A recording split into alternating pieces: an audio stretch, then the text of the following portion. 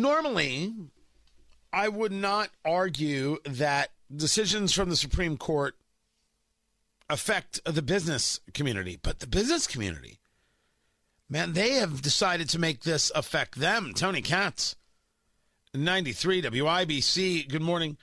Good to be with you. The NBA putting out statements on this subject. The NBA and WNBA believe that women should be able to make their own decisions concerning their health and future, and we believe that freedom should be protected. We will continue to advocate for gender and health equity, including ensuring our employees have access to reproductive health care regardless of their location. Google is saying that they'll relocate people or pay for people to travel if they want an abortion. Other companies are getting into this. Does it affect Indiana in this way? Gary Dick joins us from InsideIndianaBusiness.com, on Twitter at IIB. You find him personally at Gary Dick, Gerry, at Gary Dick on Twitter. I don't ask you your thoughts on Roe versus Wade or its overturning. Those are political conversations, and that's not what we engage in. But have you? I mean, it's only been the weekend, right? Some of these companies have been clearly prepared because of the leak for months on this subject. Have there been any Indiana companies that have gone down this road one way or another, deciding to make a statement, feeling it was important for business on the overturning of Roe v. Wade? Now, you've seen a few, Tony, certainly, as you mentioned, on the national level, a number of companies announcing, making statements for sure, but also announcing plans to fund employees who wish to travel to another state if that state that does not permit abortion to have an abortion. So we're seeing Starbucks and Disney and a number of the higher profile companies. I've not seen as much. I've seen several statements from Indiana businesses and organizations throughout the weekend. But as you mentioned, it's the weekend, it's early, and I anticipate we'll probably have a few more companies make statements and kind of put out there where they stand on the issue, but as of yet, not a tremendous amount of reaction. There has been certainly the reaction from Governor Holcomb discussing that he wants us to be part of the special session. This special session was supposed to be about getting people back $1 billion, give or take $250 to each Hoosier taxpayer. What are you hearing about how this changes that session, the length of the session? And have you heard anything about whether or not, really, because it's a Republican-dominated supermajority, right, in the House and the Senate, do Republicans have something to offer? Is this going to happen in a special session? I don't know. Short answer is I don't know. Have not heard a lot of comment about it, certainly in the early days following the decision on Friday. So just simply not heard much chatter, much talk about it, at least at this point. Talking to Gary Dick, InsideIndianaBusiness.com, on Twitter at IIB. You had the conversation with my man Mitch Daniels, the president of Purdue University, former governor of Indiana. Full disclosure, I'm a fellow at the Mitch Daniels Leadership Foundation. The conversation is he leaving to be able to run for governor part 3? And so you spoke to him.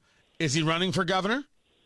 Well, I asked him that question point blank, and he said, in his words, he's not given it a thought. Now, I find that hard to believe. He's given it a thought. But what he said is, and when I kind of pressed him a bit on it and said, are politics in the mix for what you want to do next? And he said he wouldn't rule that out, but it's not his first, second, or third concern, if you will, right now. So he's leaving the door open, cracked open. I know there are more than a few people who would like to see him do that. He did say that he does have a next chapter. He feels he has energy and ideas and wants to put those to work post Purdue. As he mentioned in the interview, he's got 6 more months on the job as he transitions or helps to transition to the new president, Mung Chiang, who's the head of the engineering school there at Purdue. So still work to do at Purdue, but the speculation is going to continue certainly and probably get a bit more intense in the coming months as to what that next chapter might be, and will it in fact include politics. So now let's you and I, two guys sitting on a bar stool, ask a question. And this is not an Mitch Daniels question at all, but this is the question. Is there an appetite for Mitch, or is there an appetite for lessons learned from Mitch. That's not an anti-Mitch Daniels question. I can elaborate on it further.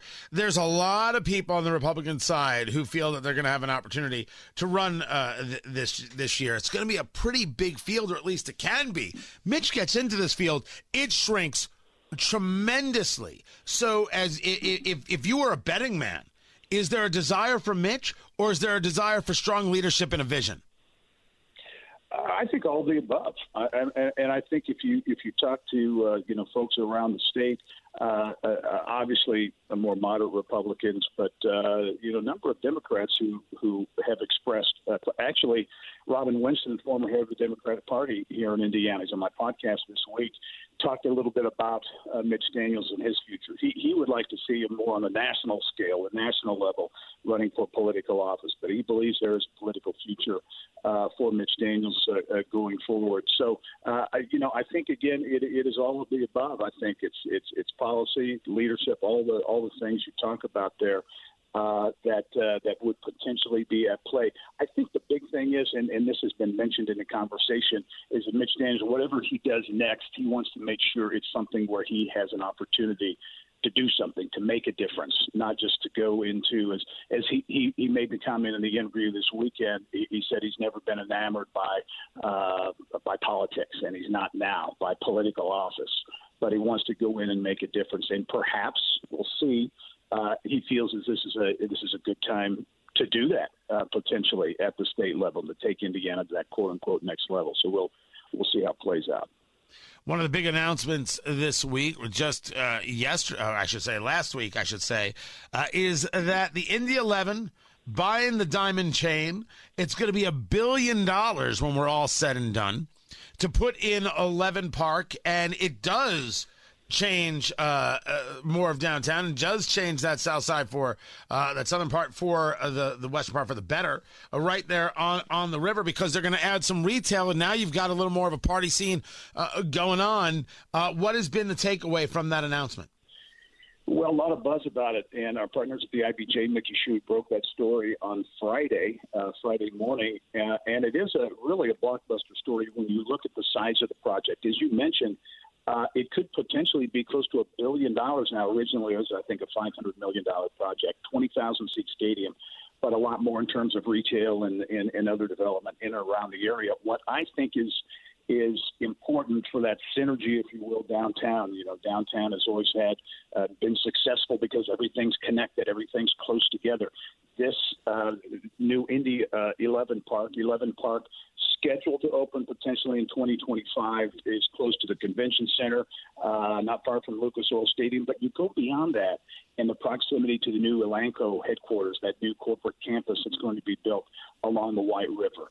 The TCU Amphitheater at White River State Park, the zoo, Victory Field, all those types of things. It really adds an important piece to that whole issue and of that whole area. And as you mentioned, in terms of the vibe, the party atmosphere, and things that can be generated in that kind of environment, I think it offers something that's very interesting. If you look at that area, we use the word transformational, I think, too often. But I think this can be transformational for that area. And you look on the kind of the flip side of downtown, over in the Gainbridge Fieldhouse area, and the improvements that are being done there, and hotels and office space and different things. The area outside of the Fieldhouse. So those two areas of downtown are kind of those next growth areas potentially.